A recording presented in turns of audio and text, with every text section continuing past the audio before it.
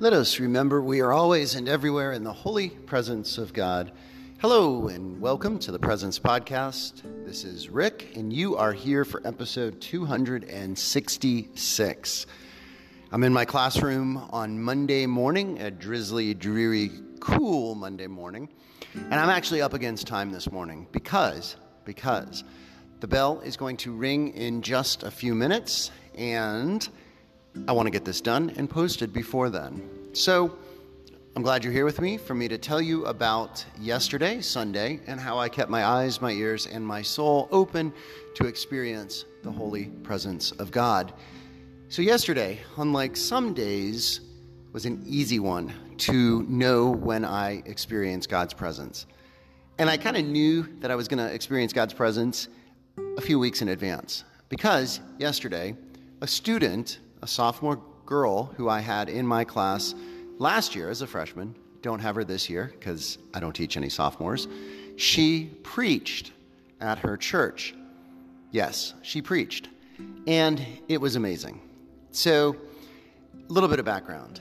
This student, who I am going to use a pseudonym for, RJ, we'll call her, she last year in my class just really distinguished herself as a young woman who takes faith very seriously, who knows her Bible.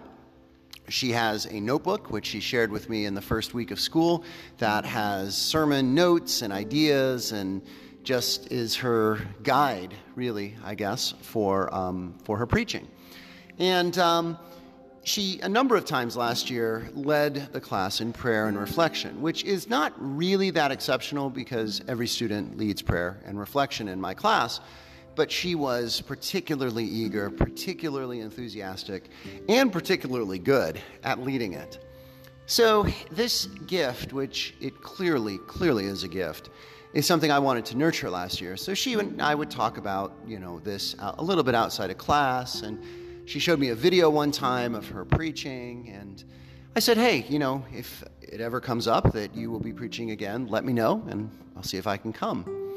Well, yesterday was that day. She attends a United Methodist Church. It's south of where I live, but east of where the school is, and very much in the neighborhood from which the high school, Catholic high school where I teach, draws. And it was amazing. It was wonderful. She was one of two youth who were in leadership roles. I guess every month, maybe, their youth group basically runs and leads the service. And this was that Sunday. So there was a young man who was kind of the MC, the presider, if you will. And then my student, RJ, got up and preached. And I can't really give you too many details about it simply because there's just too much I could say, and the clock is running down here.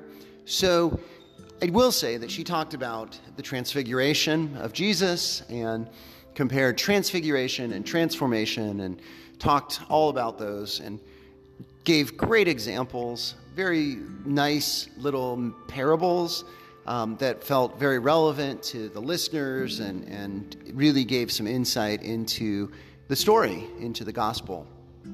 I was so excited and so pleased for her. And part of what made me even more excited was there were a number of my colleagues who came and heard her as well. Her current, this year, religion teacher was there. Her mentor group teacher was there. Her Spanish teacher came.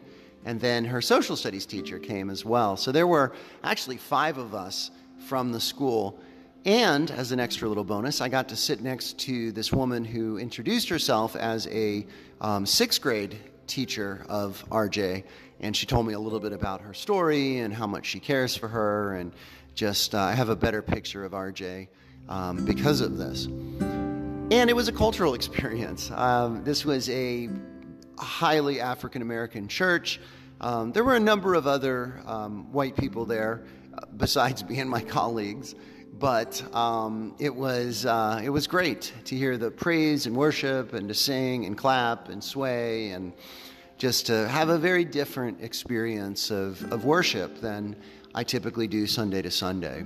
So I am so proud of her. I am so grateful that I could be there. I pray for her gift, that it can continue to be nourished and nurtured, and that she can be supported in this community, this school community, as she develops that gift. So, quick conclusion questions here. Who do you mentor and guide and help develop their gifts? Who are those people in your life who you are helping to grow and to develop? As always, thanks for listening. Blessings and peace.